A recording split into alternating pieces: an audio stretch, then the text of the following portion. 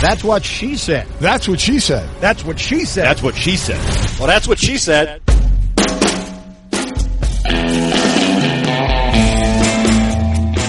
Hello and welcome to the latest edition of That's What She Said with Sarah Spain.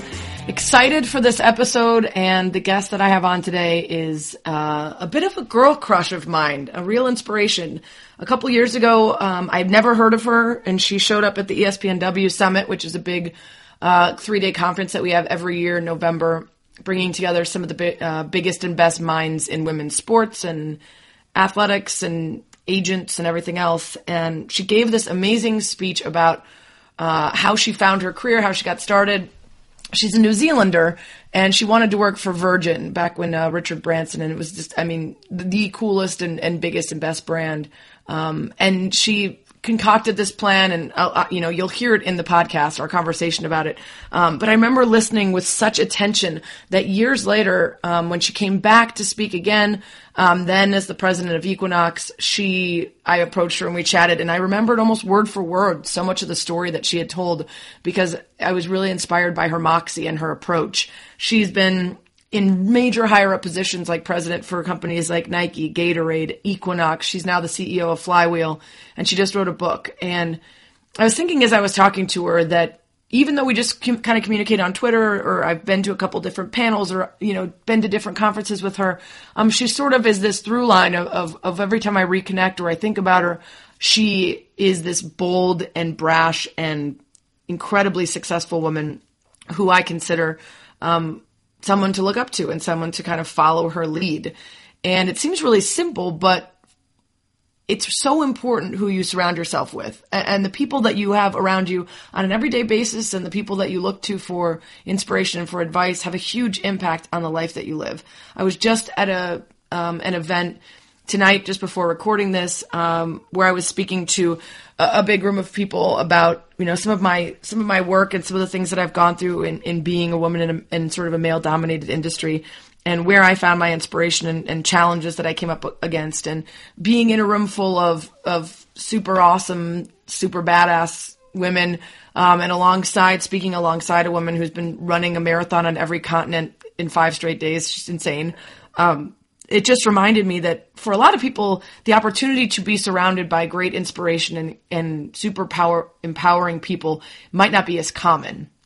And I think it's easier said than done, of course, but you really should take a moment to analyze the people that are around you, your friendships, your coworkers, and see if they're serving you or not. And if they're not, especially if it's a friendship, figure out whether they're still deserving of your time. And I think it's something as you get older and older, you start to realize that your time is limited, whether that's because you've got a family or work commitments, or you're just more tired and you need to just relax a little bit more often. But who you're spending your time with and who you're giving your days to can really affect how happy you are and how successful you are. I was recently at a social engagement, and I was forced to be around someone I don't really like. And I realized in the moment, the awkwardness of not really wanting to be around this person, that rarely happens to me these days. That I really have created this life around me where all of my friends are amazing. I love my family. My coworkers are great. I don't have moments where I feel forced into interacting with people that I just flat out don't like, or that I don't feel are supportive or empowering or interesting. And trust me, I realize how lucky I am in that. I don't think that that's the norm. But if you find yourself consistently around negative people that don't empower you to be your best, you don't have to. And I remember I was speaking to someone just a couple years ago, and they said their best advice was to figure out, who your real friends are, who the people that are around you that make you a better person, and to stick with them and be okay with saying goodbye to friends that aren't worth it anymore, friends that don't make you happy anymore. You know who it was? It was Sarah Benincasa. If you guys go back on the podcast and listen to my podcast with her, she's a comedian and writer, and she said one of the biggest pieces of advice that she took and used is that idea of being okay with saying goodbye to parts of your life and people that filled a big role for part of your life if they no longer are positive. And Sarah Robb O'Hagan, my guest tonight, just recently did a couple interviews promoting her new book, and one of her best pieces of advice was don't ever be afraid to get out of line. And of course, my mind immediately first goes to get out of line, like, be difficult and, you know, don't worry about conforming, you know, have a sailor's mouth and everything else. But what she really meant was don't be afraid to get out of line in terms of your career. If you feel like as soon as you step out of the path you're on, things are going to fall apart. So you just stay on the path, even if it doesn't feel right, you're really doing yourself a disservice. And it can be scary, but she recently stepped out of that corporate world of moving from, you know, Nike to Gatorade to Equinox. And she took a step away for a while to research for her book and to figure out what was still driving her. And that part of that getting out of line allowed her to rediscover what it was about what she was doing that actually made her happy and how she could calibrate her life to get back to doing the things that she loved. And I have a close friend whose husband's kind of in that same position where he's been working for so long that he doesn't even like anything that he does anymore, but he feels too scared to step out of it and lose the income and the support. And it can be really risky, but if you don't ever get out of line, if you constantly follow the path that you believe you have to be stuck on to maintain a status quo or a certain income or whatever, you could be missing out on some much bigger and better opportunities. You'll, I think, really enjoy this conversation with Sarah Robb O'Hagan. She talks about learning from failure of being fired. She talks about being willing to get out of line and what that actually taught her, surrounding her life and her work with fitness and fitspiration. And how you can be an extremer, which is not to overwork and hustle too hard, but instead to have a full life in ways that maybe some of us don't allow ourselves to. So I hope you enjoy the interview. It's next. That's what she said. That's what she said. So happy to be joined by Sarah Robb O'Hagan, named among Forbes' most powerful women in sports, recently one of Fast Company's most creative people in business. She has reinvented a bunch of brands that you know and love. She's worked with Virgin and Nike. She was global president of Gatorade, president of Equinox, now the CEO of Flywheel, and she's just written a book called Extreme You, Step Up, Stand Out, Kick Ass, Repeat. It's just hit bookshelves, and it is helping her promote a movement that she started called Extreme Living. So I'm so happy to have her joining the pod. And Sarah, I'm starting with the very thing that caused me to develop a girl crush on you years ago when you first came to the ESPNW Summit. So before we get to the book or any of the new stuff, I want to start way back with the story that you told that involves a cruise ship, Richard Branson, and a young New Zealander hoping to weasel her way into a gig working for Virgin.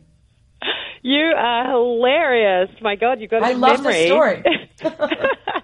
Yeah, I mean, I was in my mid-20s, and I desperately wanted to work for Virgin Atlantic, the airline, because obviously these were the big days of Richard Branson, the crazy entrepreneur, and how cool he was. And I couldn't figure out how to navigate my way there until I realized that the chief marketing officer for Virgin Atlantic was going on this cruise ship because it was a marketing conference. So I was like, oh, perfect. I'm just going to sign up and go stalk her. I mean, who wouldn't, right? So we go to the conference. I do eventually meet her. I get to know her. It was really great. We hit it off. And I end up getting offered a job, which was wild and cool, except for the fact that I moved to New York to take this job. So I'm like a little 26-year-old with very little money, maxing out my credit cards. And I turn up to work on my very first day and to be told that this woman who had hired me didn't work there anymore. And it was honestly terrifying. Like, I remember going to the bathroom and just, like, literally tears streaming down my face going, what am I going to do? Right. Well, and not only that, they didn't know you were coming, right? Like, not only did she not work there anymore, but she hadn't told anyone that she hired you. So now you've moved from New Zealand to New York, and they don't even know who you are or why you're there. Yeah, little disconcerting for sure. Yeah. But the funny thing was, it's like in the end, I asked to speak to HR, and then the HR people obviously got my paperwork and figured everything out, and it all ended up being actually very good in the end because with this woman's departure, that meant there was a real lack of leadership, so it was an opportunity to step up. But geez, it was definitely scary. That is for sure. Well, and I remember, if I remember correctly, what happened is that you sort of said, well, I'd still like to work here, even though none of you knew I was coming. And you slipped a giant list of things that you thought you could already fix about the company under the president's door. That's pretty much it. Yeah, I actually realized about three. It was actually born out of fear, though, because I literally was so terrified that I was going to lose my job because no one knew me and no one had picked me to be there.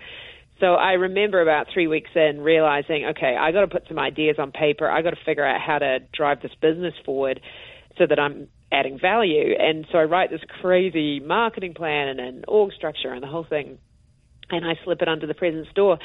And I do remember going, oh my God, did I really just do that? Like, it was quite like, what if he goes, you little smart ass, whatever, all the more reason for you to be fired. But after about 3 or 4 sweaty days of waiting to hear back, I finally got the call from his secretary, and I met with him, and he was really excited by the plan, and it actually led to me getting promoted, believe it or not. So it was definitely a good survival strategy.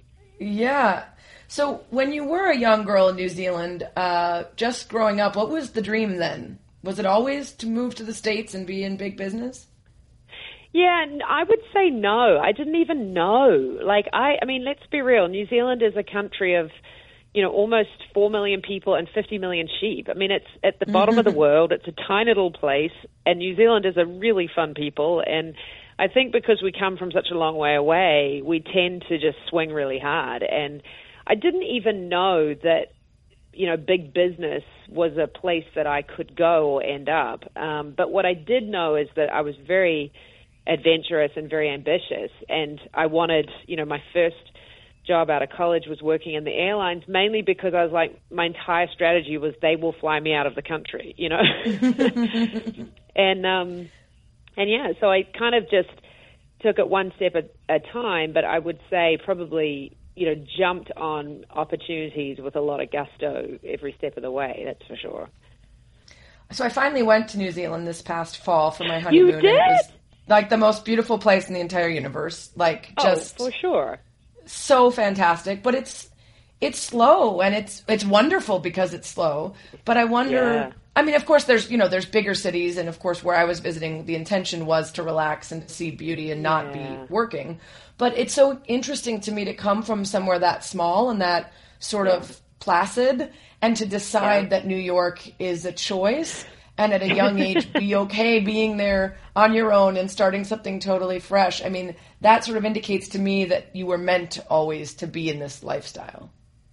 But you know what I would say is, because you are 100% right, like, New Zealand is honestly one of the most perfect societies still existing on the planet, because they live, what is this saying? They work to live. They don't live to work, and I think people are smart and they work hard, but they have a great lifestyle. And it is a bit slower for sure, but it's funny, you also will find that I'm not alone. Like, so many young New Zealanders, a big part of our growing up, actually, it's kind of a rite of passage, is that after college, at some point, you're going to go and do what we would call your OE, your overseas experience. And so I think a lot of us have this real kind of desire to explore and just see what the world has to offer and take it all on. So I think it's almost like what I call the underdog advantage. Like, we just come from such a small place that we're stoked to be anywhere, Yeah, for sure. I have a good friend who married a Kiwi, and it's the same thing. He grew up on a farm with a bunch of sheep, and now he's living in New York City, working in major finance and trading and millions of dollars of deals. And it's funny to picture that big of a leap, but yeah, that seems to be, like you said, if it's a rite of passage, it makes sense. Yeah, totally. So I want to get to the current stuff, but I don't want to skip over everything in the middle. So, the elevator sort of pitch, or the elevator story of going from Virgin to Nike to Gatorade to Equinox, like, these are all massive brands. And at what point after maybe Virgin did you realize that you wanted to veer towards, like, health and wellness and sport? Yeah. Well, I'd actually say that I grew up, I played tons of sports, and I wasn't actually particularly good. Like, I never made the A team. I was certainly not an elite level athlete of any description, but I just loved sports, and I loved the teamwork. I just loved everything that comes with it, and I'm a very competitive person by nature. And so, when I was in college in the 90s or late 80s, early 90s, when Nike was kind of becoming Nike and Michael Jordan was becoming Michael Jordan, like, it was just a brand that spoke to me, and a whole movement that just spoke to me. And so I had this real desire that I wanted to come to America. I wanted to work for Virgin because I was really inspired by Richard and all of that he was doing, and Nike. Those were the two brands I wanted to work for. And so I was very focused on making moves that would give me the experiences to eventually get there. And, I interviewed for Nike actually earlier in my career and got rejected because I didn't have any sports experience. So I would go, okay, well, how am I going to get that? And, I did a couple of side projects, actually just helping out with people who were involved in sports events to give myself some experience. So I think it was very much like, in some cases it was very planned, and in other cases, I got my ass fired twice for screwing a lot of things up, and that caused me to sort of bounce into places that I had to bounce out of. But, in the end, I guess it all added up. It wasn't like I was planning all of these big brands and companies, but I certainly kind of landed there. What did you get fired for, and what did you learn from it?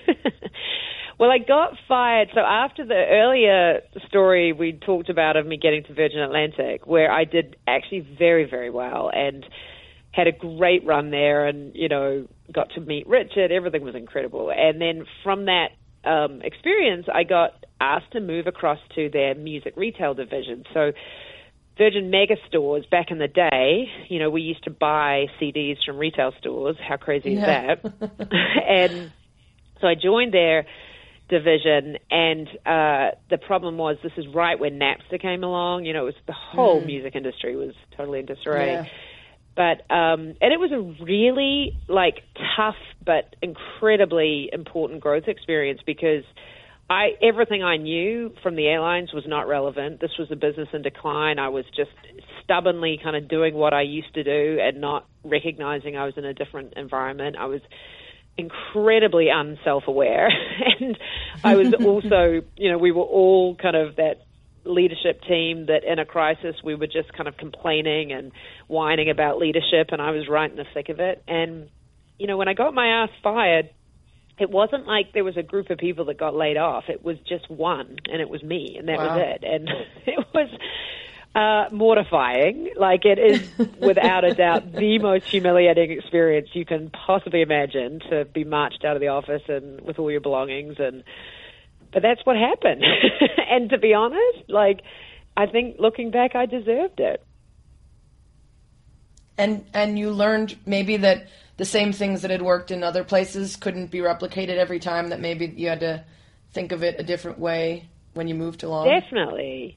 And I think the big thing I learned that I really has stuck with me for the rest of my life was when you don't know what you're doing, you have to be vulnerable and ask for help. And in this case, I knew nothing about music retail, and I was almost I had that feeling that we often all do of, I've been hired in this job and I've got to be able to prove that I was worth hiring. I've got to have the answers. But actually, if you don't have the answers, you have to say so, and you have to ask. And from that, you will learn and figure it out. And that was a huge, huge learning for me, without a doubt. So I wonder, I've talked in my podcast a lot about imposter syndrome and this idea that you can be highly achieving and successful and still have major doubts. And it's hard to reconcile that, which I think a lot of us feel, with still not wanting to ask questions because of the concern, particularly as a woman in a lot of male-dominated fields, that revealing that you don't know something could be held against you in a way that is unfair but is realistic. That could happen even if what you're doing and what you're reaching out and asking for is necessary. Definitely. And I think it, particularly for women, it's the single hardest thing to overcome, is having the courage to sort of show that vulnerability. And I think what I would say is that for me, I have just done it enough to learn that it's actually the most powerful thing you can possibly do, because when you tell someone that you don't know something and ask for their help, they're almost immediately bought into your success because they're part of that solution with you. And I can actually remember in a more recent job when I, started, and my CFO actually was more experienced than me. He was older than me. He'd worked at many more companies than me. And I remember thinking, God, this guy is going to think I'm a moron because I don't know half the stuff that I need to, because this is a new business and I need to make decisions. And one day I went in and just closed the door, and I said, listen, I'm struggling with this, this, and this. Can you help me? And I was terrified that he was going to think, you're an idiot. And quite the opposite happened. Like, for the rest of my time in that job, I just had this incredibly trusted partner, and I could go to him for anything. And even though he reported to me, he was mentoring me. And I think that's very, that's okay. It's very normal. You don't have to have all the answers. Nobody does. Yeah, absolutely. So you do pretend to have all the answers in your new book, though, right? That's why we're going to buy it, is that you're going to give us all of the answers to everything we're looking for in terms of stepping up, standing out, kicking ass, and repeating? Yeah. Well, I would say I don't know if I have all the answers, but I have culled together a lot of great advice and great inspiration and great research to really help people become the best version of themselves. And I think what led me to do it, honestly, was having had these experiences. Like, I just suddenly realized that it's not okay for the world to think that I have all these great successes and great accolades, when in actual fact there's been really embarrassing, humiliating screw-ups along the way, because that's the stuff that young people need to know happens, and it's okay for it to happen. And so I set out to I approached some incredibly successful people in the world and asked them to share the more vulnerable parts of their stories so that we could have a much more real conversation about what it takes to be successful on your own terms. Yeah, there's something I think about achieving success at something that you've worked a great deal towards, where you remember that you worked hard, but you can't necessarily access the parts of you that were incredibly negative or doubtful or weren't 100% sure you would ever make it. And so when you're trying to mentor people coming up, you were there at one point, but you're impatient with their concern because you're like, it's going to be fine, and so I think it's super useful to actually go back and try to revisit and try to mine your mind for those moments, because that will allow people coming up to say, this failure that I've just had is not a career ender, or it doesn't mean that I'll never get to where I want to go. Totally. No, it's funny. Just about 2 or 3 weeks ago, I was giving a talk to some executive MBA students, and we got to the whole thing about being fired, and this guy comes up to me afterwards, and he said, I've just been fired, and he said, I've got to be honest, I'm really struggling right now, like emotionally, that I've lost my mojo, And it was so helpful to be able to have that conversation of, that's a good thing. That means you're in the really difficult phase of growth, and that means you're on the right track. You're not in denial, and this is what it should be feeling like. And I think you're totally right. To be able to go back and actually remember that these things have happened to all of us is pretty powerful. So what is this concept of extreme living? You describe it on your website as helping individuals, teams, and businesses unlock their potential by discovering their own uniquely exploitable traits. Yeah. So one of the things I really discovered through writing the book and through doing a lot of research is that I believe that a lot of people sort of go through life thinking that success is this magical thing that society or people senior to them have dictated what it looks like. And in actual fact, if you reframe that, your perception from I'm trying to be successful and this sort of objective goal to I'm actually just trying to unleash every ounce of my own potential, and I'm going to really dig in and figure out what is the most unique thing about me that makes me just shine and thrive. The output will ultimately be success, but you'll get there in such sort of more fun and enjoyable way because you'll be playing the game on your own terms. And so really it's a whole book about like not editing yourself down and fitting into environments where you don't thrive, but instead really understanding what are your core skills, where do you thrive, where do you absolutely suck and be aware of it, and what are the things that blow your hair back, what are your passions, what do you love, like how do you combine all of those things together in one place to be you playing at your absolute best. And that's really what extreme living is all about. Yeah, I just had a guest on a couple weeks ago, a columnist for the New York Times, Carl Richards, and one of the things we happened upon was this discussion of whether your passion should drive what you do or whether what you're good at should drive you into discovering a passion. And that there is this great desire now to do something you love in a way that wasn't as common a couple generations ago, where it was just about getting by, right? But because those generations did get by, they set other generations up to feel like there was more. And maybe even that they deserved more, that they deserved to do a job that they loved and follow your passion. But that's really difficult for everybody, because not everyone is really good at the thing that they love the most or is going to make money doing it. So I guess your approach is, yes, hopefully you're great at it and you find passion because of that, but that the more important thing is to start with what are you good at and what are your traits that will lead you to being successful. I guess is not the word you want to use, but that's in the end, success is the derivative of the finding the thing that you're good at. For sure. And what I do think is, like, I got really deep into this topic of what makes people passionate, actually, while I was in the process of writing the book. And I think what I learned more than anything is passion is made, not found. We have a lot of media saying, hey, go find your passion. It's like you can put it into a Google search and the answer's going to pop up.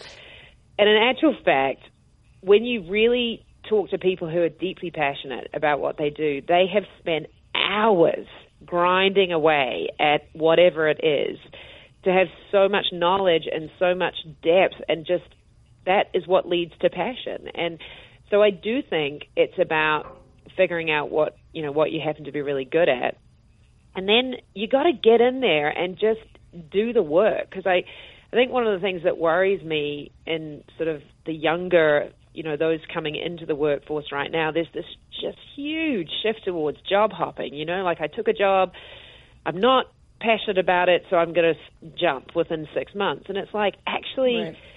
I'm sure you're the same as me. Like, some of the early days of my first job at Air New Zealand, where I was doing just shitty grunt work, was actually what helped me become really passionate about what I was ultimately doing. And it helped me learn incredibly important skills that I'm using today, And I worry that a lot of kids have been told, you've just got to bounce around until you find your passion. And I just don't think that's how it happens. Well, and then that goes in turn with, like, wanting to get to the end without doing the work on the way, and wanting to be equipped with a certain set of skills that can only be learned by just doing those jobs that aren't as dramatic and fancy and shiny as the one that you eventually want, which is, I think, harder now, because we do also have the challenge of seeing the lives of other people in social media, which are carefully curated, which are the best of the best, and you don't see their off days and their bad times and the grunt work. You only see the good stuff. And because of that, there's this desire to get to that without knowing everything that went into getting to that. Yes. I could not agree more with everything you just said, and it really bothers me. Like, this perfectly coiffed world that we're looking at is just not real. And I also think that for most people, certainly I spoke to, who were, very quote-unquote successful, the feeling of success and fulfillment wouldn't exist if there wasn't a struggle that it took to get there. There's something about, like, working really hard under your own steam, going after your own goals, and eventually achieving them. And I think this is all connected to today's kind of instant gratification society as well. That really bothers me, because if you just can get everything so easily, there's no struggle. I think the fulfillment on the other side is significantly less, and I think you end up with a lot of people feeling quite lost. Yeah, because there is an emptiness to a success that wasn't earned, because then, then especially you'll have doubt about whether you're good enough, because you'll know that you didn't do that much to get there. There's actually, Mindy Kaling has a section in her book where she talks about being asked by a young girl, like, how do you have confidence to be who you are? And she said she gave a sort of lame answer because she was tired and it was the end of this long day and this long panel. And so she chose in her book to give a better answer. And the line that she said that I love is, work hard, know your shit, show your shit, and then feel entitled. And that if you do the work, then you can feel entitled. Then it's not about empty confidence or having to convince yourself, because you can look back and see all the moments that led to where you are, and then try to chop me down. Like, Yeah, Totally, because I earned it, for sure, which is actually why it's a very good segue to why I cannot stand participation trophies, Like, all of the research would say that these kids know. They're like, I know I didn't win anything. It really devalues what winning's all about. It's like they're not silly, and I think what Mindy said is perfect. Yeah. Well, and it's funny because, with all due respect, I know that you said you weren't great at sports, but you love them. I was, and I don't like participation trophies because I should be the only one getting the trophies because I'm winning everything. But then you also think that, and you're the one who wouldn't be getting the participation trophy. You would be getting nothing, but you're okay with that. Definitely. It's so funny, like with my poor kids, like they have to give them back. I won't let them take them. Oh, no. Yes, I love that. Because I do. I feel really strongly, like if you were good at sports and you did win them, you earned it. And if, like, the day that they actually do win something, gosh, the feeling of getting that trophy and putting it on your shelf is like 1 million times more valuable than just kind of like stacking them up. Do you know, I was going to tell you something really frightening. The trophy industry in America is a $3 billion industry. Oh, my gosh. Is that not ridiculous? Gosh. And then you think about all the people... And not surprising. who can't even afford to play sports, like can't get access to sports, yet we're spending all this crazy money on trophies. It kills me. Yeah. Actually, I think it might be her other book, I'm not sure, Mindy talks about how she won a trophy for, like, best dressed or best spirit at basketball camp, and her parents were like, no, we're not putting that anywhere. That means that you were the worst. Like, they couldn't give you anything else. You had to be, like, most fashionable at a basketball camp. Like, we're not putting that up. That's so funny. So, there is this like very hard slog of work that gets you to where you are, where you can bounce between these incredible companies and be president of Gatorade and president of Equinox. And I wonder if you have an anecdote that would kind of share some of the slog where somebody who would be looking at your Instagram and would see all these amazing things and wouldn't ever get the photo of this that you do. That's hard. That's from before or even now. Well, I'll start by saying one of my closest personal friends who cracks me up, he constantly Googles this one picture of me with really big hair right after I had one of my kids when I got some, article written about me because it's so embarrassing, and he wants it to be at the top of the search engine when everyone Googles me. So you can start there. Awesome. That's awesome.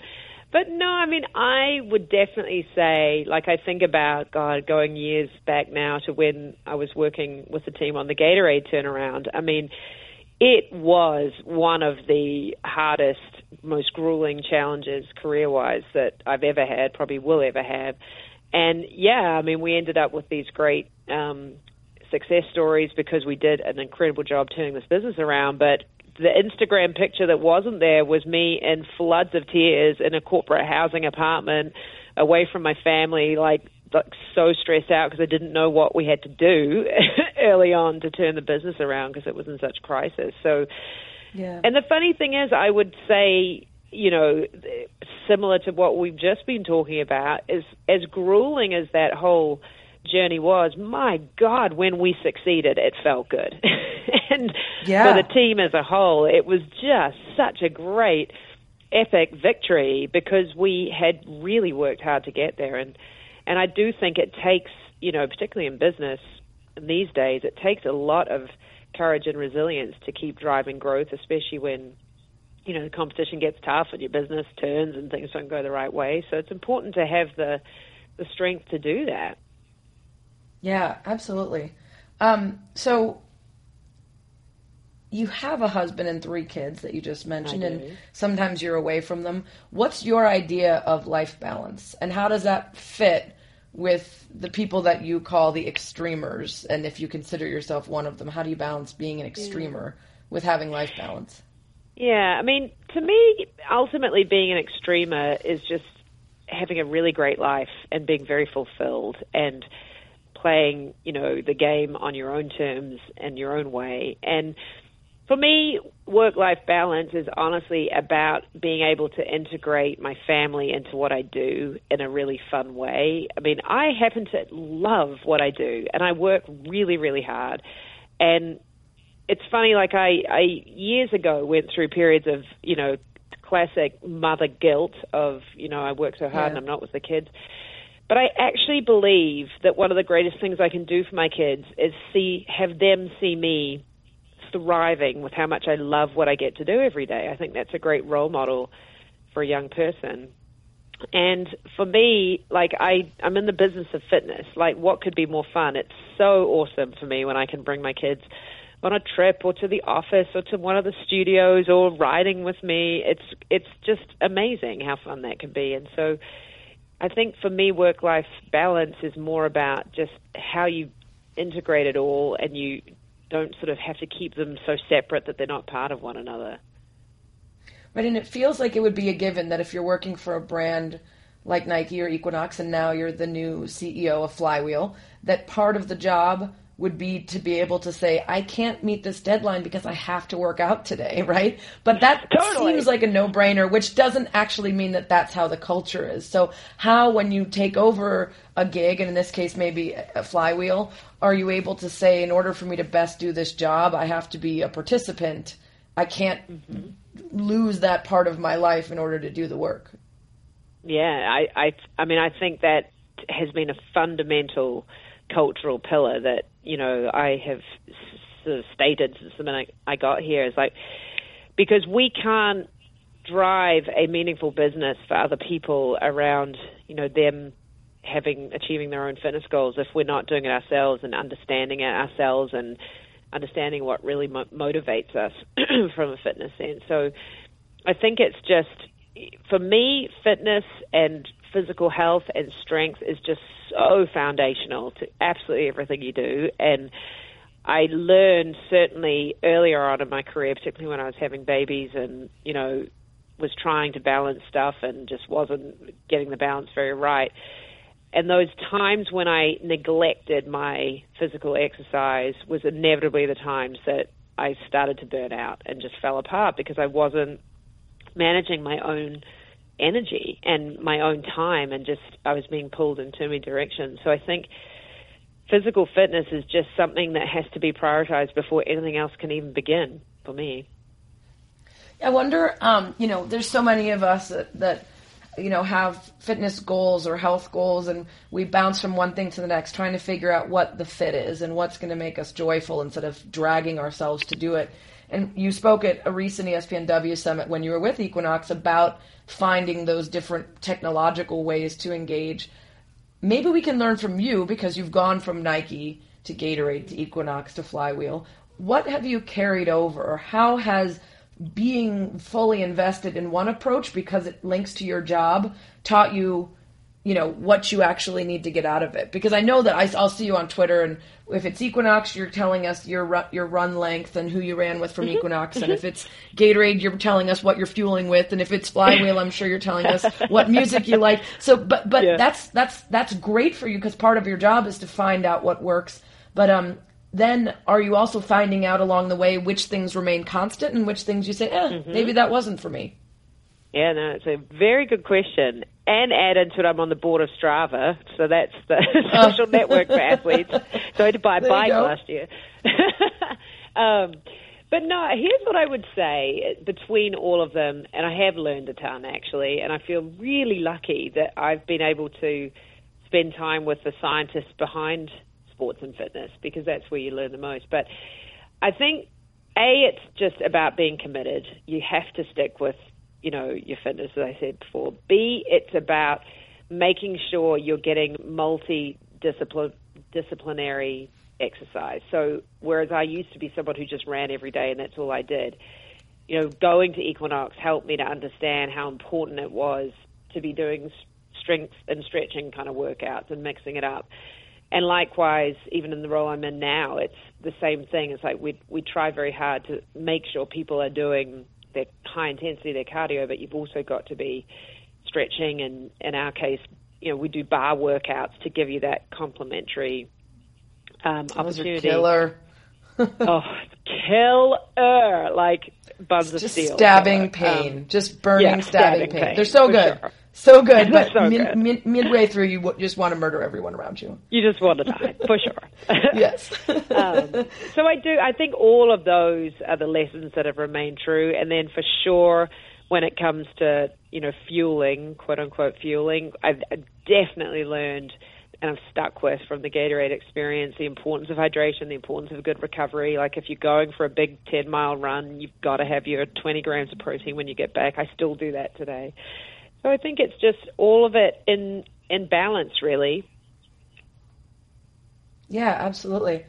There's so much conversation about, we at ESPNW for a couple years in a row, we were like, at the summit, this is the year of the woman. Look at this World Cup win. Look at this, amazing athlete. Look at Ronda Rousey. Then the next year would be like, we were wrong. This is the year of the woman. And it feels like this year is not the year of the woman, in large part due to politics and a lot of choices that have been made that are negatively affecting or disrespecting women.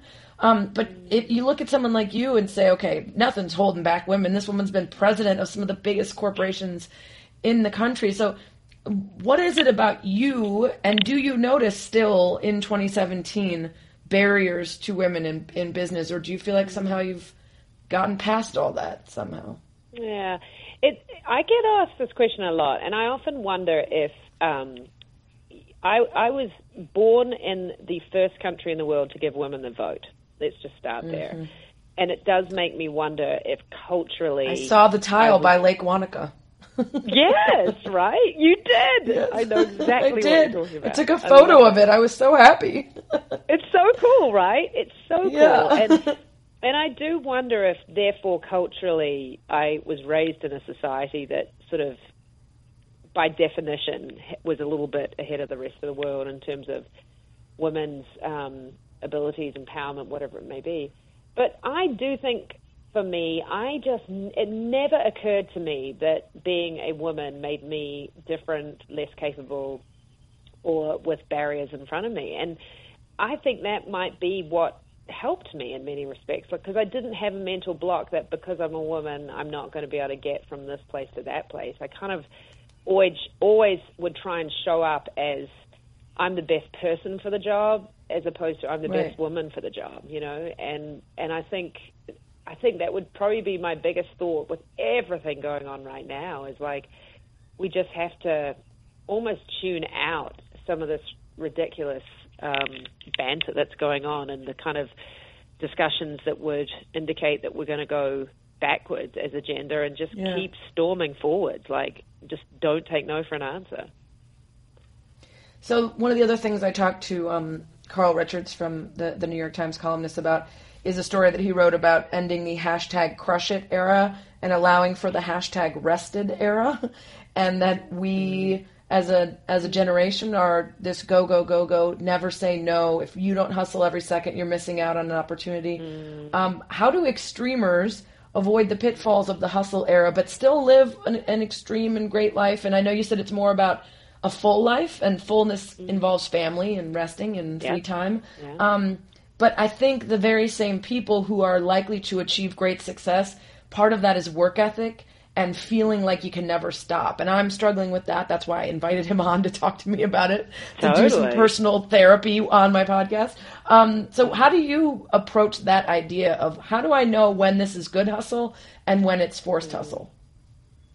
I think in the end, you have to use the filter of how does it make you feel. And I think maybe it's, I'm getting older now, the one with the wrinkles in the picture. And it's funny, like whereas I probably hustled even harder, in my 20s and 30s, I think now I'm much more aware of that time is going so fast, and you've got to make sure that those moments are great moments. And I think, making decisions to slow down are good decisions if you're just kind of on that treadmill and it's not fun. And we've all been there. We've all had moments where the job is in control of us and we're not in control of the job. And so I think that would be my thought, is that it has to ultimately be about what brings you great fulfillment, and working just for the sake of working is definitely not going to be the answer. Yeah. So tell me, speaking of working, I'm a huge flywheel devotee because I have a million injuries, and it's one of the few things that I can do without aggravating everything that's broken on me. So what do you have planned for the brand? And by the way, because you're an athlete. We yes, seem and I'm to competitive we as hell. really attract competitive people. Yes. So what do you, when you take over something like that, that's obviously has a lot of success, but certainly has a lot of competitors, what's on the docket for that brand? Yeah, a lot. I'm very, very excited by the opportunity because, I mean, boutique fitness in general is booming, but at its sort of total infancy, in my opinion, right now. And it's not unlike, I think, what happened back in the 90s where department stores started losing out to boutique retail. You know, it just started to switch over because people were looking for a much more specialized experience. And I think that's exactly what happens in a business like Flywheel. We attract really athletic, competitive people because of our offering. And we have a lot of opportunity, I think, to deliver even more to those people. And so not surprisingly, we're looking at how do you extend it from, you know, a bricks and mortar experience to a streaming experience so that you can access it anywhere. How do we add other kinds of fitness to the mix? Because we know that's what people like you are looking for. So it's exciting. I'm really, really fired up about the opportunity because for sure the health and wellness trend is not slowing down. Yeah, for sure. Before I let you go, you have to do the thing that everyone does. You know what time it is, Allie. Didn't expect a kind of Spanish Inquisition. Nobody expects the Spanish Inquisition. Yes, that's right, the Spanish Inquisition. The questions I asked all of my guests. Number one, what's the natural talent you wish you were gifted with? The natural talent I wish I was gifted with. Oh, God, that's a hard one. I'd say probably like singing, you know, being able to perform in a... Yeah. Like, yeah, it's like the number one for everybody, for sure. Yeah. Is it really? Yeah, almost everybody says that, yeah. I think everyone has visions of being a rock star or Adele. Yeah, for sure. Number two, what's your desert island album? You can only have one. My desert island album would probably be the best of Split Ends. That I don't even know Split Ends. That's from New Zealand. I'm going way I'm missing them old out, school on you. All right, I'm gonna look them up after this. I'm missing out. Number three, if you could switch lives with someone for a day, who would it be? I could switch lives. Maybe my mum, actually. Huh. Interesting. Yeah. Why is that? Just because I think that I would love to have seen being a woman in a very different era. I mean, my mother was a total ass kicker, right? But she came of age in an era when she had to choose between a husband and a career. Like when she met my father, there was not an option. Like they said, you either get married or you leave, you know. And I'm just so curious to see what that would have felt like in those days, you know, to have different options and to have done, for sure, had to have done different things. That's interesting. My mom's a total ass kisser too, but ass kicker, not ass kisser, ass kicker too. And I think she's probably just a couple years younger than your mom to the point where she was able.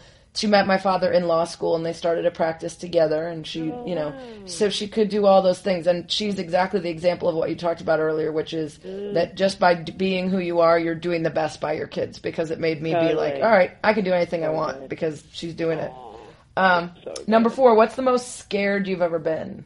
I would say when I was doing a mountain climbing exercise called a Via Ferrata in the Dolomites in Italy. And I really do have a fear of heights when I'm like, you know, and we were sort of attached to the side of a mountain. And it still pisses me off to this day that I actually had to go back down. I couldn't handle it. And I've got to overcome it. Yeah. Yeah. That's the worst, when you actually, like, you cannot overcome something in your mind. Yeah, and it's completely irrational, and I know it's irrational, and it bothers me. I've got to go back and try again. I try to be, like, much more forgiving of people for things that I think are stupid like that, because I just have to remind myself that I'm claustrophobic. Like, if I think about being in a like a hole in the ground. Like when I think about people in the war burying in holes, that makes me feel ill. Yeah. Oh, yeah. Like just awful. And so I try to think of that when I make fun of other people for being afraid of heights or scuba diving or whatever else. You know, it's hard to overcome something that you have no control over like that. Totally. Number 5, what habit or quality do you think has contributed most to your success? I'd say my drive, I think. Like, I just am a very, like, naturally driven person. Like, I just love going for it. And I feel like I have this little engine inside me that's like magic. It just pushes me along. Yeah. And number 6, what's the thing about yourself you'd most like to improve? Oh, God, Weddies, there's so much. I mean, I could do with not having giant man-sized feet. That would be a great start. Because then, well, you know, then I could actually really slowed you down, huh? Yes.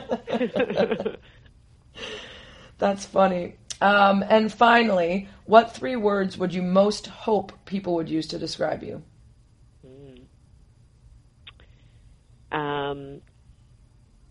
Energetic,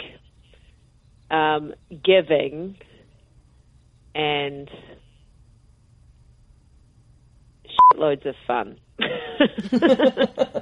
I'll allow it. It's not 3 words, but I'll allow it because you used a curse word. Thank you so much for making time for me. I always love chatting with you. I developed the massive girl crush on you years ago, and I love watching you continue to bounce around to different places and do big things. So, no, I've had a blast. Great to reconnect.